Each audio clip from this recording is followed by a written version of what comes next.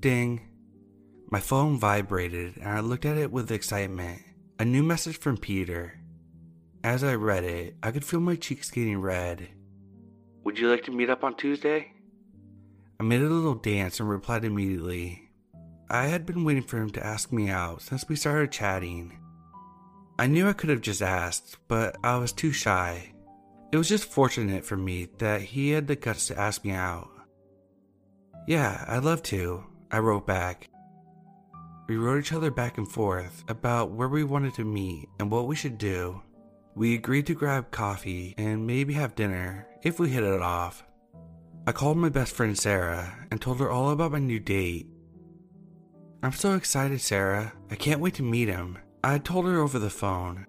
She seemed a lot more skeptical than me.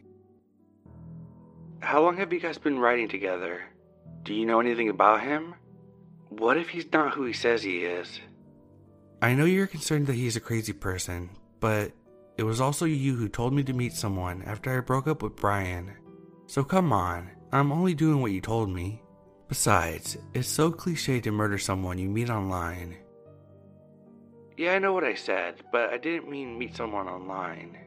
I offered multiple times to go out on the weekends, but you never took me up on my offer. I promise to text you when I meet him and give you updates so you know that I'm alive. I chuckled. Fine, just remember to take care of yourself and don't do anything you're not comfortable with. We said our goodbyes and the rest of the day I spent fussing over what to wear on the date and read our old messages so I could remember what his favorite band was, his favorite movie, and how much I told him about myself. I was so nervous before our date that I couldn't eat anything all day. I put on a fun dress that wasn't too revealing and neither too boring.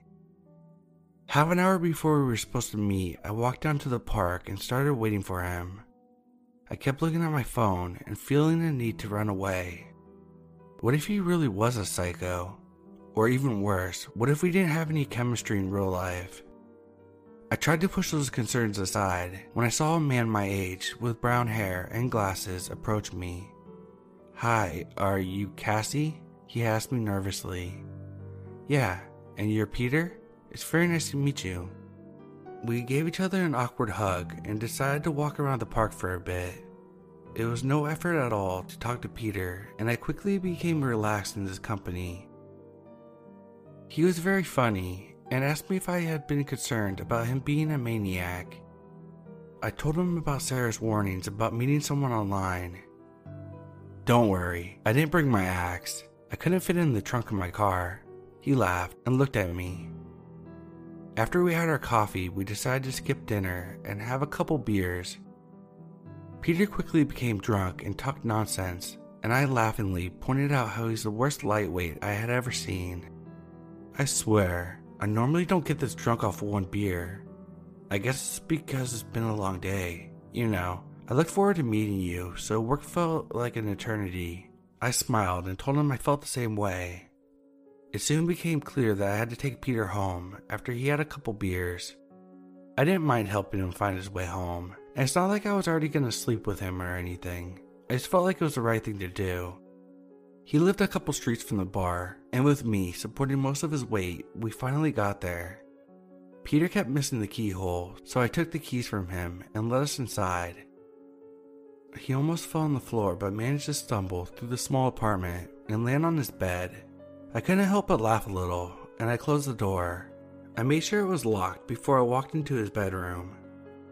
Peter had trouble keeping his eyes open, but I was sure that he saw me pull out the rope and the butterfly knife from my big purse. His eyes almost disappeared under his hair as he saw me get ready for business. I know you didn't expect this. Most of you guys never do, but it's just way easier to find people online. Besides, who would ever be afraid of a small woman in a cute dress with flowers on it? Now you've learned that you probably should have been, but it's way too late for that. I smiled at him with my pearly white teeth as he tried to scream through his sedated state. I couldn't help but laugh at his patheticness and got to work.